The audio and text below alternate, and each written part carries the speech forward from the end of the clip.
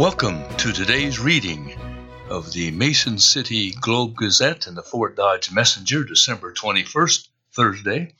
I'm your reader, Doug Kretzinger, and here is our first story. Front page, man charged in MC killing has violent record. Frederick Joseph Olson has faced many charges, including 2013 stabbing. It is written by Douglas Hines and Lisa Gruette, the Globe Gazette. The man charged in a Monday slaying in Mason City has a violent criminal record dating back to at least 1996, including previous charges of robbery and attempted murder. Frederick Joseph Olson, 51, is accused in the beating death of Leroy White, 63, at Olson's home at 1916 South Grover Avenue. According to the Mason City Police Department, officers conducted a welfare check around 1:26 p.m. Monday at the residence and found White's body upon entering the home. The police report alleges Olson assaulted White, causing White's death. Olson is being held at the Cerro Gordo County Jail without bail on felony first-degree murder charges. The charge carries a mandatory sentence of life in prison in Iowa. A preliminary court date has been set for 1:15 p.m. December 29 at the Cerro Gordo County Courthouse. Olson was last released from prison in November of 2022 and completed parole in April. In addition to the murder count filed Monday, Olson is awaiting trial for previous charges, the most recent a November 27 arrest for eluding and operating while intoxicated. According to court documents, troopers attempted to stop Olson for a traffic violation in Cerro Gordo County. The defendant refused to pull over and speed away, and he sped away. Olson traveled several city blocks before driving over a curb and into a yard. He told troopers he just got nervous and did not want to get into trouble again. Olson said he did not know why he ran. The defendant stated that he just told himself, F blank blank blank it. I am going to try and get my truck back to my property so it doesn't get towed. Well, court documents say Olson had red blood-shot watery eyes, constricted pupils, and was very hyperactive and restlessness. He consented to field sobriety test and showed indications of intoxication, but a preliminary breath sample measured .000. A drug expert evaluation determined Olson was impaired by drugs. He refused to provide a urine sample for chemical testing. The earliest arrest charge on Olson's rap sheet is a domestic abuse charge from 1996. According to Globe Gazette files, he found trouble again in December of 2000 when he was arrested on several counts in a Mitchell County burglary at the Carpenter Bar and Grill, including assault on a peace officer. Olson was sentenced to 2 years in prison in September of 2010 for assaulting a correctional officer at Beji Clark Residential Facility. He was arrested again in December of 2012, burglary at Dugan Supermarket in Rockwell. In August of 2013, he was charged with attempted murder in a Mason City stabbing. He was eventually sentenced in 2015 to a maximum of 15 years in prison for the break-in at Dugan Supermarket. It was part of a plea agreement to resolve 3 separate cases, including the stabbing. Well, that agreement was later vacated on appeal in 2017, but Olson had since been sentenced in 2016 to up to 10 years in prison for striking a corrections officer and dealing meth. The investigation of Monday's killing was assisted by the Cerro Gordo County Sheriff's Office and the North Central Iowa Narcotics Task Force Special Operations Group. Police are asking that anyone with any information regarding the crime call 641-421-3636. Page 2 of the Gazette. Story, Wisconsin murder suspects apprehended in Clear Lake, written by Lisa Gruette. The Clear Lake Police Department made an arrest Tuesday night involving 2 Wisconsin residents who are wanted on homicide charges in Michigan.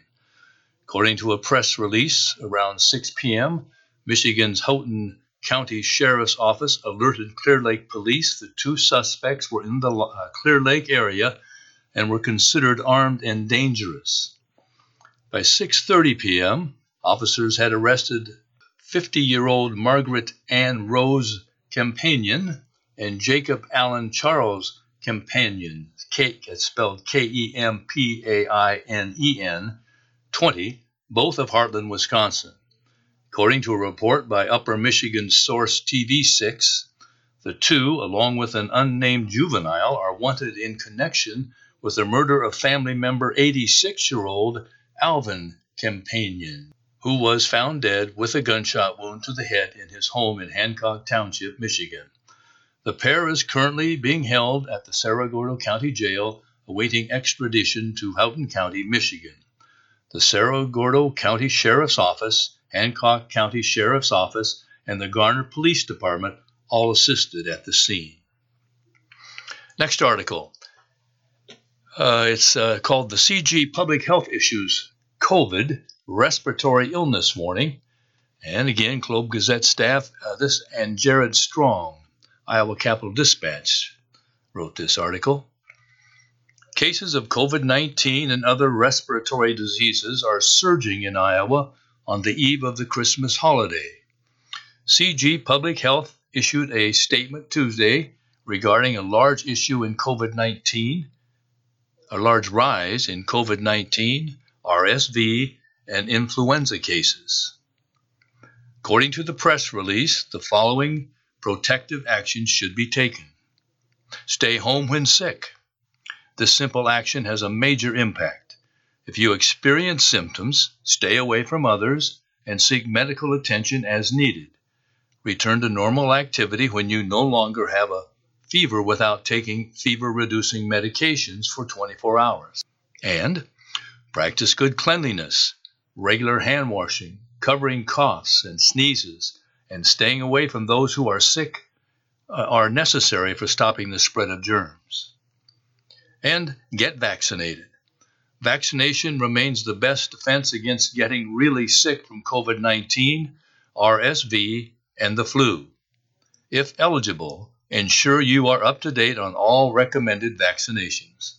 But as COVID cases rise, the number of Iowans who have up-to-date COVID-19 vaccinations has plummeted in recent months. The spread of the disease in the state is very high, according to a recent report by the Iowa Department of Health and Human Services. As of last week, about 10.4% of Iowans were considered immunized against COVID-19, according to HHS data, and that is calculated using the state's database of immunization records. More than 60% of Iowans were vaccinated during the worst throes of the coronavirus pandemic, but those initial vaccinations have become less effective over time. The U.S. Centers for Disease Control and Prevention recommends updated vaccines that boost immunization and are meant to target currently circulating strains. The CDC issued an alert this week to healthcare providers that warned of low vaccination rates for COVID, influenza, and RSV, a leading cause of hospitalizations among infants. Low vaccination rates, coupled with ongoing increases in national and international respiratory disease activity, could lead to more severe disease and increased health care capacity strain in the coming weeks, the CDC warned. There were 345 new hospital admissions of people with COVID-19 in Iowa last week, according to CDC data. That is higher than any weekly total in December last year and the highest since August 2022. The largest number of new weekly admissions in Iowa happened in November of 2020, when there were more than 1,500. That was before COVID vaccines were widely available. Now on page 3 of the Gazette, the headline is DeSantis stumps in Mason City. Florida governor calls legal complaint against his campaign a farce. It is written by Thomas Beaumont of the Associated Press. The dateline is Mason City. Ron DeSantis wrinkled his face as he talked to reporters Tuesday and declared a Federal Elections Commission complaint filed against his presidential campaign a farce. I mean, give me a break, DeSantis said after headlining a morning campaign event in Iowa. It was the latest hurdle for the Florida governor with fewer than 4 weeks left in an Iowa campaign he says he expects to win. The campaign watchdog group accused DeSantis' campaign of coordinating in violation of federal law with the outside super PAC responsible for millions of dollars in advertising and the organizational groundwork supporting him in the leadoff caucus state.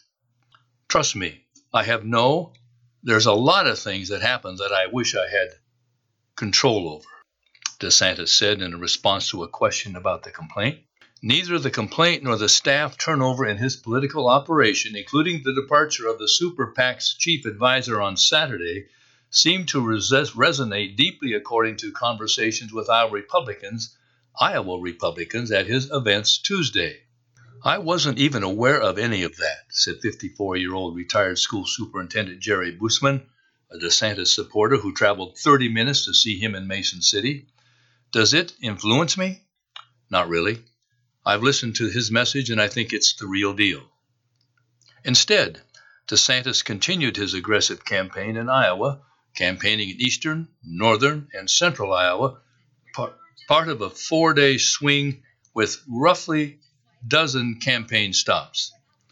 At a morning event in Cedar Rapids, he ticked through familiar lines over the last several months, including his push for restrictions on race and gender, education, and his fight against entertainment giant Disney over what critics labeled the Don't Say Gay bill. I did not get elected to subtract out my leadership to a woke corporation in Burbank, California, he said, receiving a short ovation before pivoting to critiquing the GOP's electoral and policy strategy before the clapping stopped. In that way, DeSantis' workmanlike campaign style, with its few crescendos, belied the pressure he faces, having wagered his candidacy's future on a strong finish in Iowa, where former President Donald Trump leads by wide margins in recent polls, and is hoping a blowout curtails the nominating campaign. Instead, he pointed to organizations on the ground, built almost entirely by the Super PAC Never Back Down, a tool for delivering support to the January 15 caucuses. DeSantis has also amassed endorsements of key figures in Iowa's GOP network, and notably Governor Kim Reynolds. We've amassed tens of thousands of supporters who are committed, ready to go. We're adding more every day, he told reporters in Mason City. I'm putting in the work. I'm showing up. I'm answering the questions. Ultimately, that's something that's meaningful for these Iowans. Trump, who has visited Iowa less often though drawn larger crowds, also claims to have tens of thousands of committed supporters. Meanwhile, former United Nations Ambassador Nikki Haley has accelerated her Iowa campaigning, with polls showing her competing with DeSantis for second place. In its complaint to the Federal Elections Commission, the nonpartisan watchdog group Campaign Legal Center accuses DeSantis of breaking campaign finance law by communicating about ad spending decisions by Never Back Down. The watchdog group cited recent reporting by the Associated Press and others. The AP reported last week that multiple people familiar with DeSantis' political network said that he and his wife Casey had expressed concerns about the messaging of Never Back Down and were specifically frustrated after the group took down a TV ad criticizing Haley for allowing a Chinese manufacturer into South Carolina when she was governor. Eric Kroc of Cedar Rapids was happy the pro-DeSantis Super PAC had shed advisors who may have disagreed with him, but that it will matter little to Iowa Republicans. I don't think people are paying attention to that stuff, said Kroc, 45-year-old supporter who works for a grocery store chain, but I do think it shows people are hearing his message now, not someone else's, so that's good. Page 4 of the Gazette. Headline is Past Due Nursing Home Inspections Cut in Half, written by Claire Kaufman of the Iowa Capital Dispatch. State officials say they have reduced by more than 50% the number of Iowa nursing homes that are past due for their annual inspection. Last week, the Iowa Capital Dispatch reported that the state wasn't meeting the federally mandated standards for nursing home oversight, with some care facilities waiting up to 41 months for an annual inspection. Federal regulations require that no more than 15.9 months elapse between annual inspections at individual Medicaid-certified nursing homes. The regulations also require that, collectively, the state inspect all nursing homes on an average of 12.9 months, if not sooner. State records and published industry reports indicate that between October of last year and September of this year, the Iowa Department of Inspections, Appeals, and Licensing failed to meet either of those standards. Officials with the agency said Monday the federal standards that are now in place were suspended in the federal fiscal year that ended last September. During that time, homes were still considered past due for an inspection after 15.9 months, but the standard wasn't enforced. They say that in 2023, DIAL, D-I-A-L, and other state inspection agencies around the country were tasked with reducing the number of their past due inspections by at least 50%. DIAL officials say they met that goal to the point where only 29 of Iowa's 407 facilities remained overdue for an inspection. The agency added that it expects to meet the standard of inspecting every nursing home within 15.9 months of its last annual inspection by the end of the current federal fiscal year, which is in September of 2024. Industry records show the agency will have to step up its efforts to accomplish that goal. The most recent data published by the Iowa Health Care Association shows how long each home that was inspected in September 23 waited for its annual inspection. The data shows the Good Samaritan home in George and Genesis Senior Living in Des Moines waited more than 21 months for their annual inspection, and 3 others waited more than 18 months. On average, the homes inspected that month waited 15.5 months for their annual inspection, significantly longer than the federal government standard of a 12.9-month average between annual inspections. The delays appear to have peaked in late 2022 and early 2023, when the gap between annual inspections was, on average, close to 18 months. Several of the Iowa nursing homes that were inspected during the past year waited close to 2 years, if not longer, for their annual inspection. For example, the Northcrest Community Facility in Ames went 41 months between annual inspections. The Good Samaritan home in Holstein waited 34 months, and Mercy One Medical Center in Centerville waited 28 months. In all, more than 150 care facilities waited 16 months or longer for their annual inspection. Between their delayed annual inspections, some of those same homes were the subject of numerous complaints that resulted in fines and citations from DIAL. In early 2020, before the pandemic resulted in the temporary suspension of certain inspection standards, DIAL was reported as having failed to meet the federal standard of 12.9-month average inspection cycle every month since October of 2017.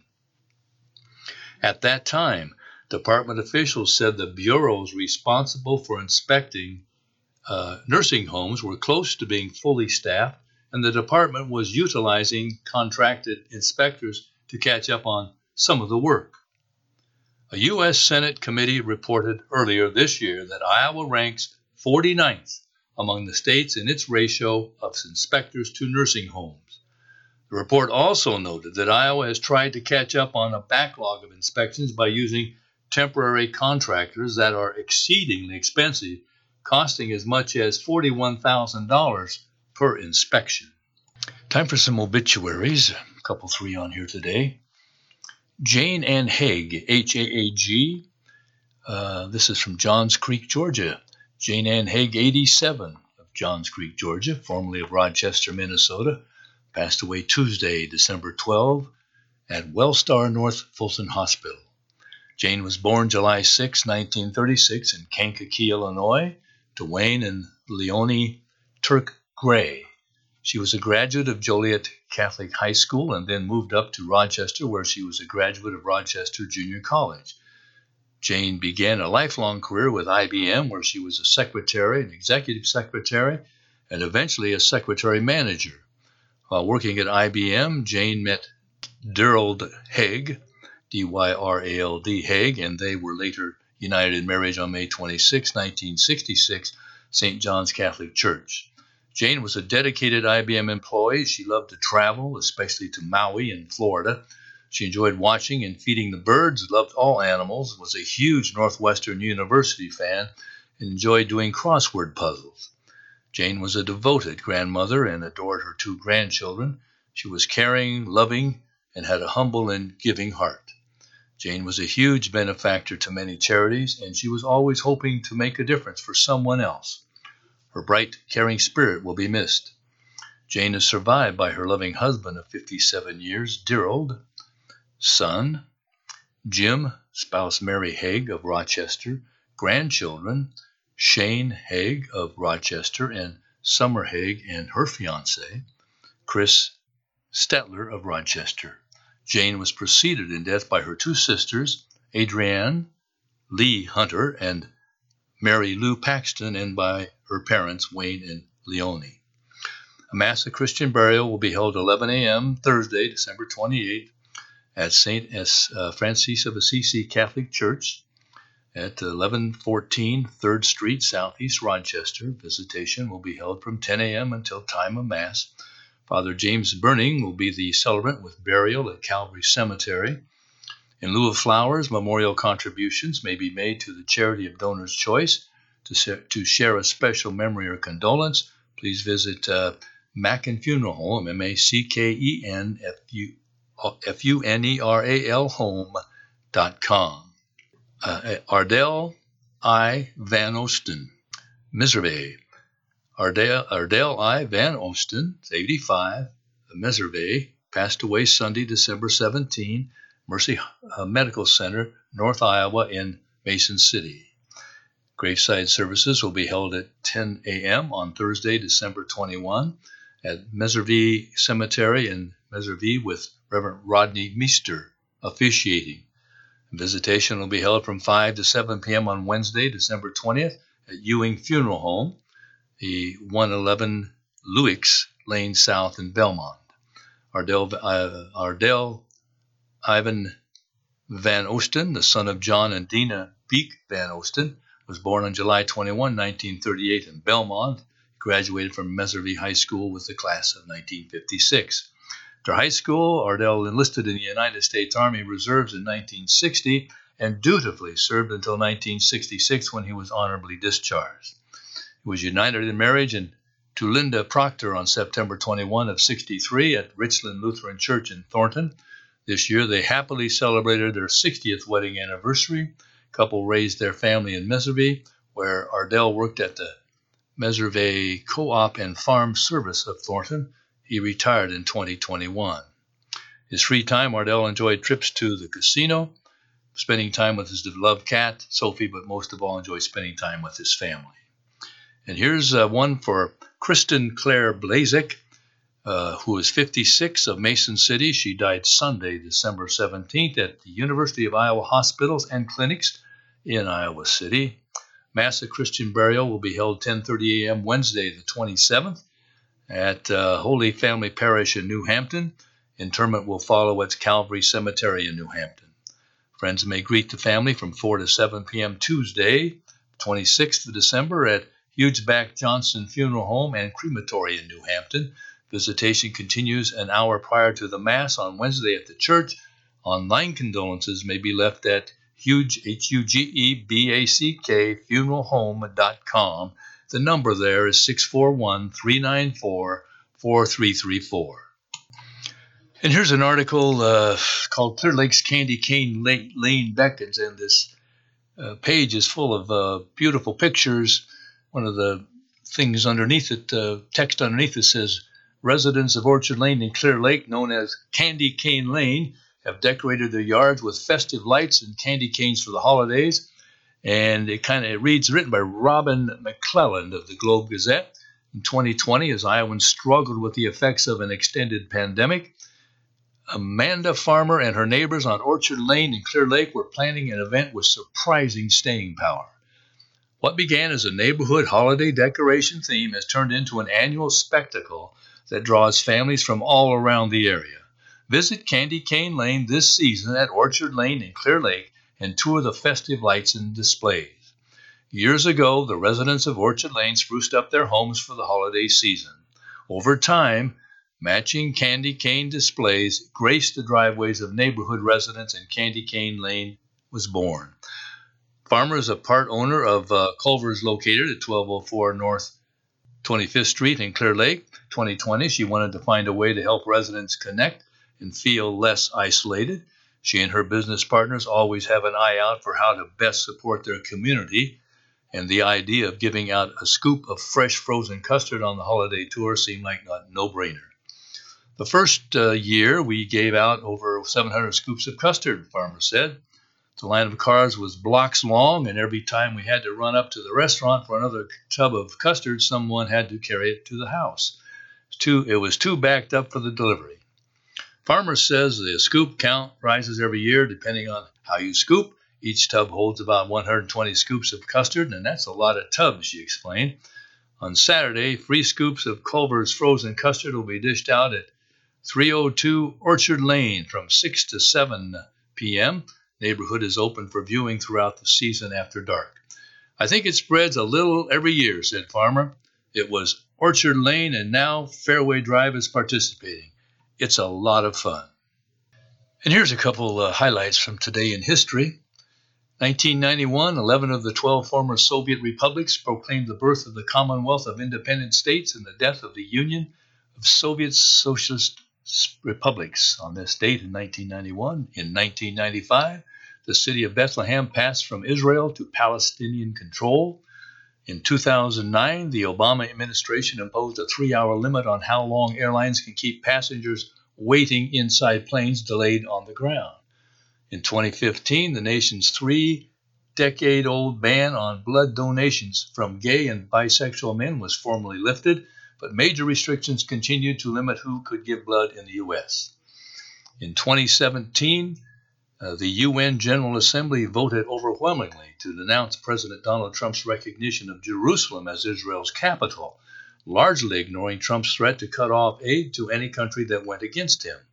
And in 2020, President-elect Joe Biden received his first dose of the coronavirus vaccine on live television as part of a growing effort to convince the American public the inoculations were safe.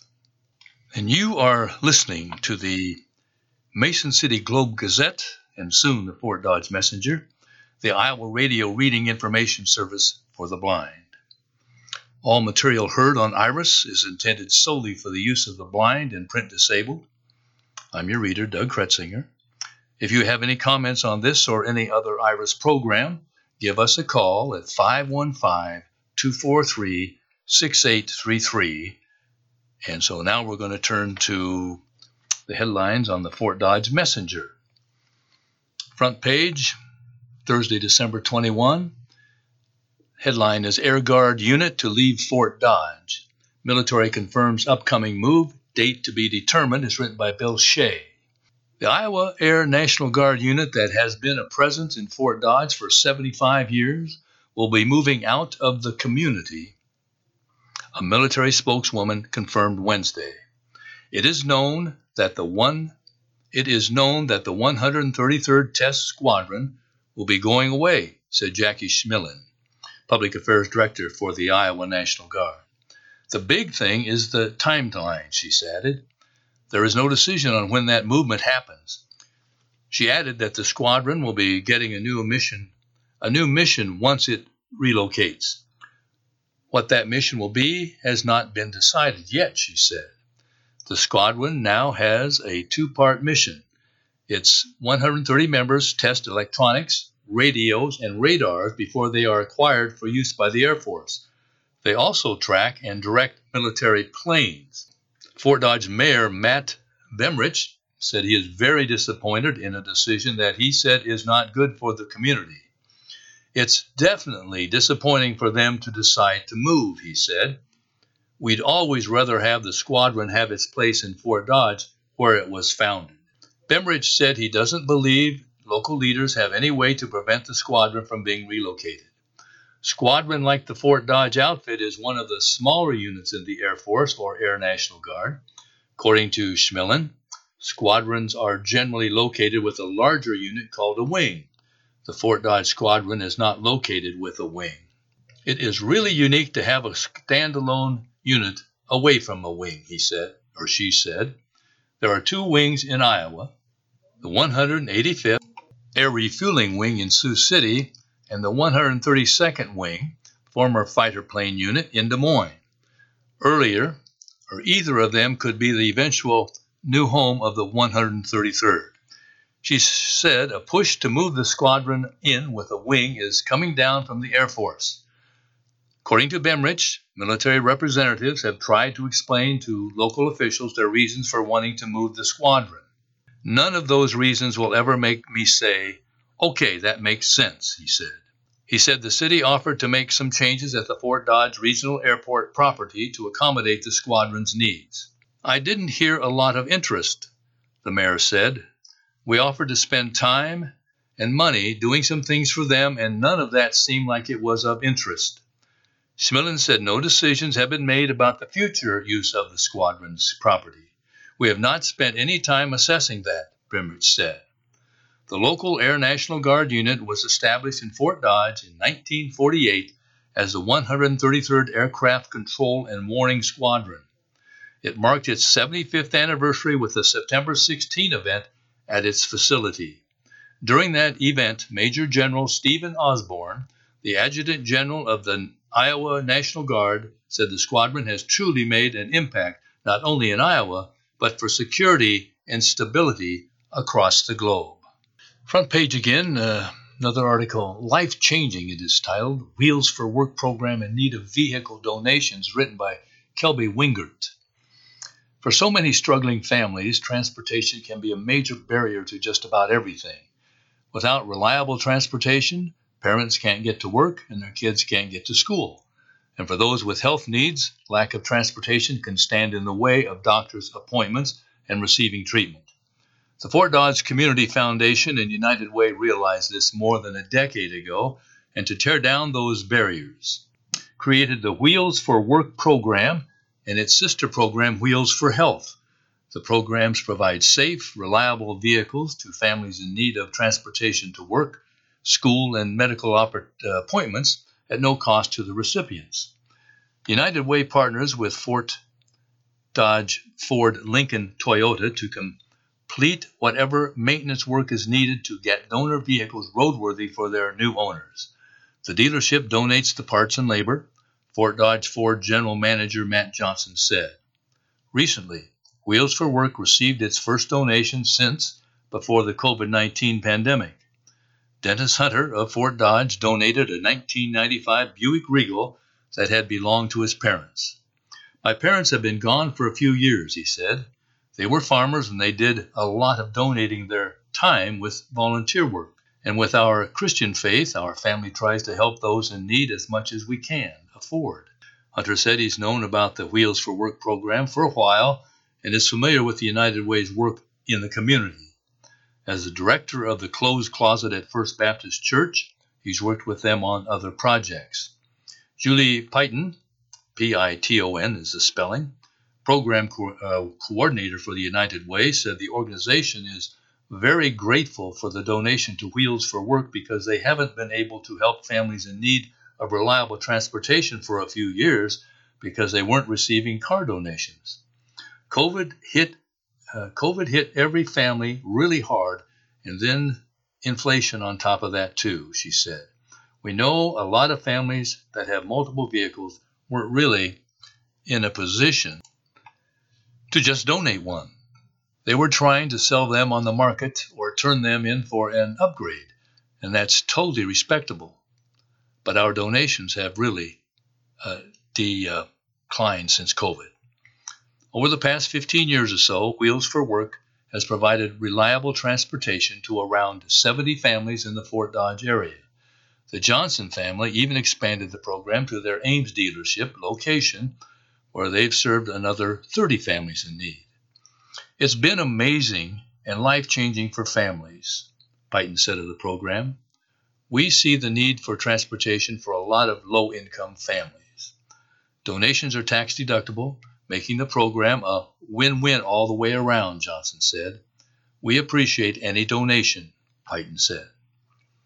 Well, the vehicle doesn't necessarily have to run. Fort Dodge Ford will send a tow truck to pick it up. We accept all models, years, conditions, Johnson said. Anything is appreciated. Financial donations to the program are accepted as well. Any of those things are super helpful to the program to help us help families, Peyton said. Recipients of the donated vehicles must be referred to the United Way by a partner human service agency, Peyton said. Sometimes a school district will provide names of folks that they know are really struggling to get their kiddos to school, she said. Once a family is referred to the program, they fill out an application, which is then vetted by United Way staff. There are some requirements for the applicants, Peyton said. They must be working and have car insurance, among other qualifications. The recipient for Hunter's donation hasn't been selected yet. Peyton said United Way staff are still vetting applications and hope to hand the keys over to a family in need by the end of the year. I would say we live in the best community and region in the state, Johnson said. People are so giving and we're just blessed to play a role in it. And through donations like this to great agencies for a deserving family, it just really warms your heart, especially during the holidays, to be a part of something that is life-changing or life-saving. For more information on the Wheels for a Work program or to donate a vehicle, contact the Fort Dodge Community Foundation and United Way at 515-573-3179 or visit their offices at 24 North 9th Street, Suite B. Vehicle donations can also be taken directly to Fort Dodge Ford Lincoln Toyota, 2723 5th Avenue South. Feenstra to seek third term in the U.S. House, written by Bill Shea. U.S. Representative Randy Feenstra announced Wednesday that he will seek re-election in 2024. The Republican from Hull will be seeking his third term. He represents the 4th Congressional District, which includes Webster County and all of its surrounding counties. Altogether, it includes 39 counties in northern and western Iowa. I ran for Congress on the promise that I would deliver real conservative results for our families, farmers, Main Street businesses, and rural communities, Feenstra said in announcing his candidacy. Over the last 3 years, I've introduced legislation to finish the border wall, ban China from buying American farmland, and cut wasteful government spending, he added. I've also voted to protect girls' sports, end Biden's student loan bailouts, and provide our veterans with the high-quality health care and benefits that they deserve. Feenstra won his first term in 2020.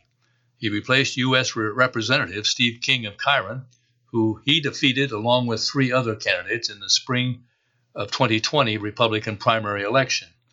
Feenstra had previously served as a state senator. He had also served as the Sioux County treasurer and was the city administrator of Hull for 7 years. He was a business professor at Dordt College in Sioux Center. Feenstra has been endorsed by all of Iowa's statewide elected officials and the rest of its congressional delegation, plus multiple state lawmakers.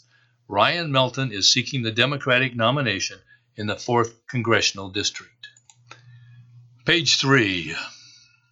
Health officials push to get school children vaccinated as more U.S. parents opt out, is the headlines, written by Devi Shastri. When Idaho had a rare measles outbreak a few months ago, health officials scrambled to keep it from spreading. In the end, 10 people, all in one family, were infected and all unvaccinated. This time, the state was lucky, said the region's medical director, Dr. Perry Jansen. The family quickly quarantined, and the children were already taught at home. The outbreak could have been worse if the kids were in public school, given the state's low vaccination rates, he said. In Idaho last year, parents opted out of state-required vaccines for 12% of kids entering kindergarten, highest rate in the nation. We tend to forget the diseases like measles and polio used to kill people, said Janssen Medical Director of the Southwest District Health Department, which handled the outbreak in September. All states require children to have certain routine vaccines to go to public school and often private school and daycare to prevent outbreaks of once common childhood diseases like measles, mumps, whooping cough, chickenpox, and polio. All provide exemptions for children who have a medical reason for avoiding the shots. Most also offer waivers for religious beliefs. 15 allow a waiver for any personal belief. Last school year, vaccination waivers among kindergartners hit an all-time high, 3% in total, according to a recent Centers for Disease Control and Prevention report. Waivers for religious or personal beliefs have been on the rise, driven by some states loosening laws, and others by vaccine misinformation and political rhetoric amplified during the COVID-19 pandemic. But in Idaho, a parent only has to provide a signed statement to get a waiver, the state's health department said. Change in state law before the 2018-19 school year made it easier to get waivers. The state exemptions in Idaho that year, the state's exemption rate that year was 7.7%. Do some obituaries now. I have 4 or 5 here. Maxine Henry, Fort Dodge, 89 years old, died December 19 at the Marion home. Funeral services will be held at 9:30 a.m. Saturday, December the 23rd, at the Gunderson Funeral Chapel. Visitation will be held from 4 to 7 p.m. Friday at Gunderson Funeral Home and cremation services. Maxine M. Porter, daughter of Lyle and Mildred Messerly Porter, was born on September 18, 1934. She graduated from Ortho High School in 1952 on December 31 of 1953. Maxine married Claire Henry in Sioux City. The couple made their home outside of Fort Dodge, and Maxine worked at Globe Union, retiring upon its closure. Maxine enjoyed knitting, collected anything Mickey and Minnie Mouse, and was a huge Hawkeye fan. If one wanted her opinion or didn't, she'd give it. She deeply loved and was loved by her family. Survivors include her children, Michelle, spouse Harley Jr. Foster, Thomas Henry, and Richard Henry, son-in-law Kenneth Swordren, all of Fort Dodge, 9 grandchildren, 22 great-grandchildren, and 4 great-great-grandchildren. Her siblings, John, spouse Sharon Porter, Gould, spouse Muriel Montgomery, Linda Havlick. She was preceded in death by her husband, Claire, in 2013, and her daughter, Deborah Squargen, that's Sjogren, in 2021. Darvin Hosworth, Havlick. Funeral service, 10:30 a.m. Friday at the Hope Church in Havlick, Iowa. Burial in the Washington Cemetery near Havlick. Visitation, 9:30 to 10:30 a.m. Friday at the Hope Church Powers Net Funeral Home. Gary Hopkins of Lawrence, age 89, passed away Tuesday, December 19th at Park Hall in Emmitsburg. Funeral service is 1:30 p.m. Wednesday, December the 27th at United Methodist Church in Lawrence, Iowa, with Reverend Deb Parkinson officiating. Burial will take place in the Lawrence Cemetery near Lawrence. Visitation from 12:30 to 1:30 p.m. Wednesday, December 27th at the church. Powers Funeral Home of Lawrence is handling the arrangements. And for online condolences and obituaries, you can visit powersfh.net. Robert Bailey of Lawrence, funeral service 1:30 p.m. Friday at the United Methodist Church in Lawrence. Burial in the Lawrence Cemetery. Visitation 12:30 to 1:30 Friday at the church. And powersfh.net if you want more. Carl Johnson, Mallard. Funeral services will be 11 a.m. Thursday, December 28th at Trinity Lutheran Church in Mallard. Visitation will be 4 to 6 p.m. Wednesday, December 27th at church. And you can go to lentzfuneralhome.com for more information. Veronica Parsons, Algona. Celebration of Life is 11 a.m. Friday the 22nd at First Congregational Church, Algona. Visitation is 10 a.m. until service time at church, and lentzfuneralhome.com is the funeral home. Turning to sports for the moment, Iowa State women pull away from UNI. Crooks scores 16. The date line is Ames. Audi Crooks scored 16 points as the Iowa State women picked up an 87-70 victory over Northern Iowa here inside Hilton Coliseum Wednesday night. Crooks, a freshman who led Bishop Kerrigan to back-to-back state championships, registered her 10th straight game with at least 10 points. She finished 6 of 8 shooting on the night with a three-pointer, 5 rebounds, 2 assists, and 2 block shots.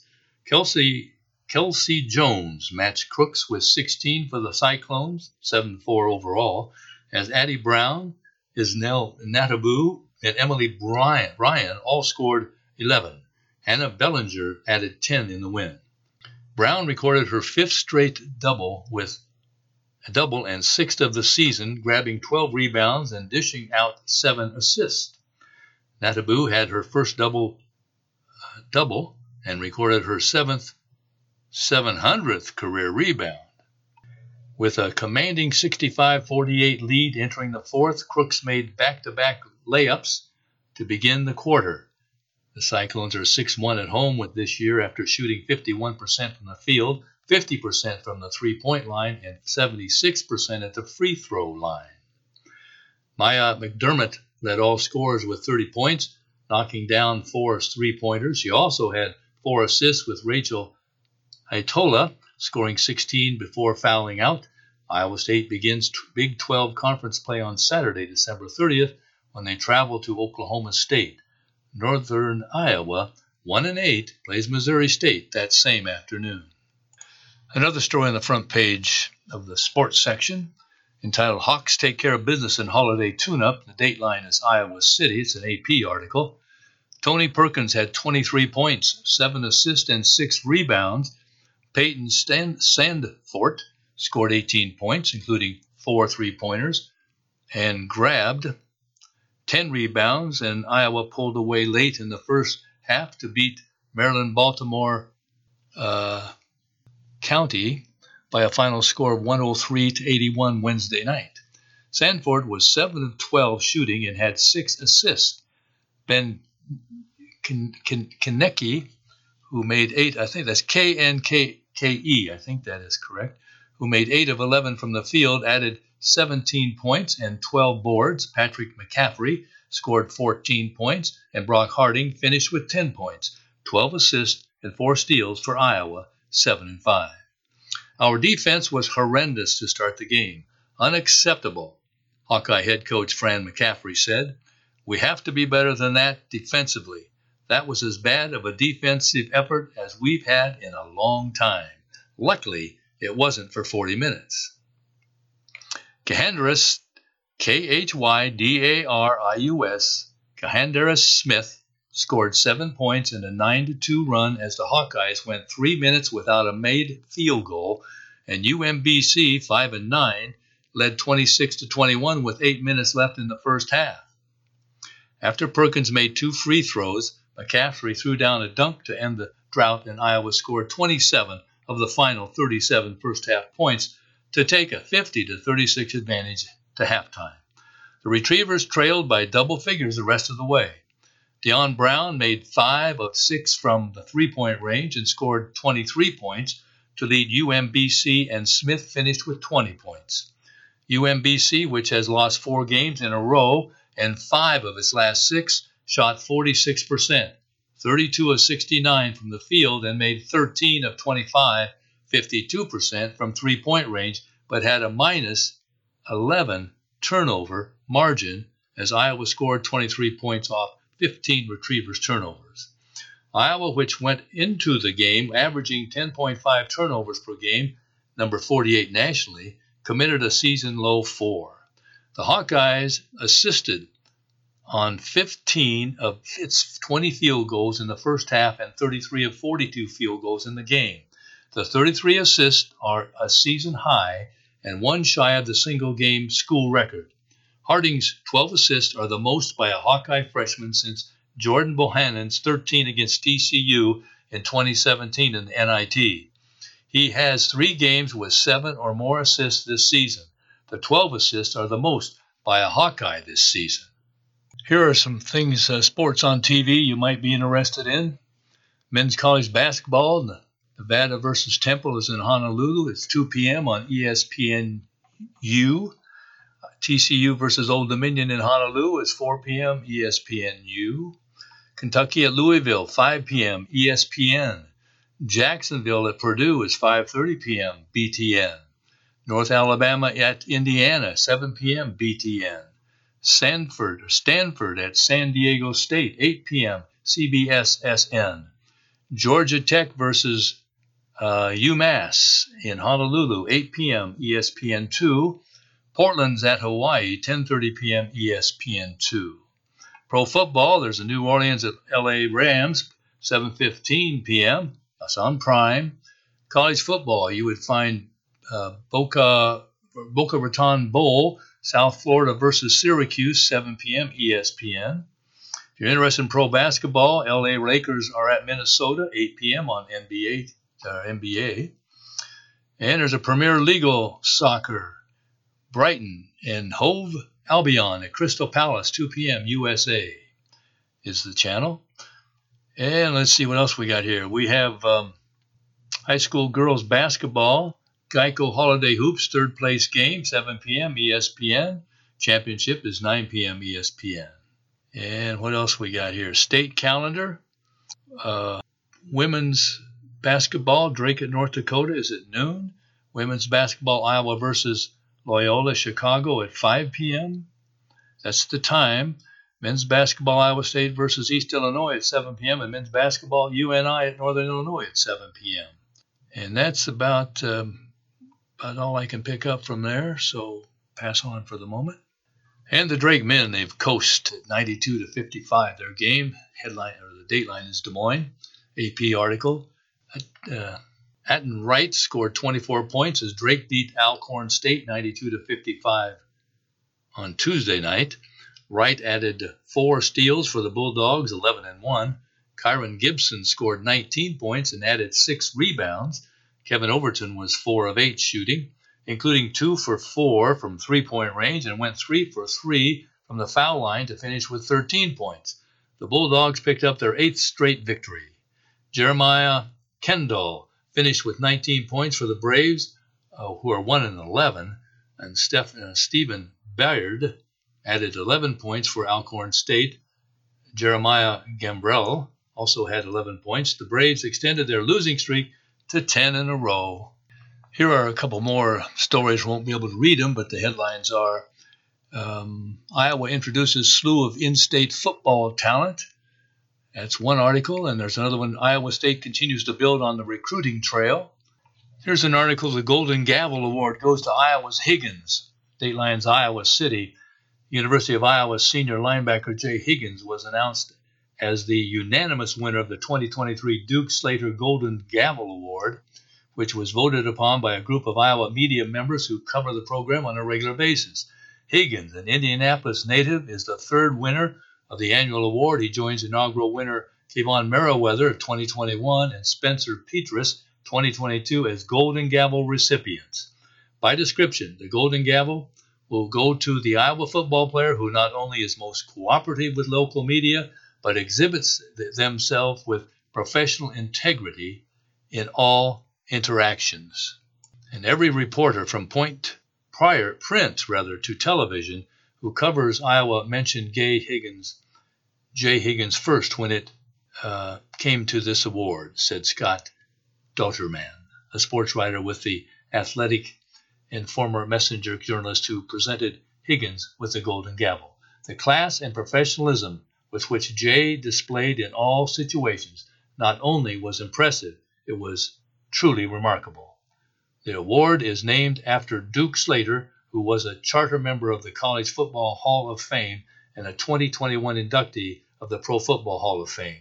Slater earned his law degree from the University of Iowa while playing in the NFL, and he became the first African American elected to the Cook County Superior Court. The playing surface at Kinnick Stadium was renamed Duke Slater Field in summer of 2021. Well, folks, that just about wraps up our time for today. Brings us to the end of today's reading of the Mason City Globe Gazette and the Fort Dodge Messenger, December 21st, Thursday.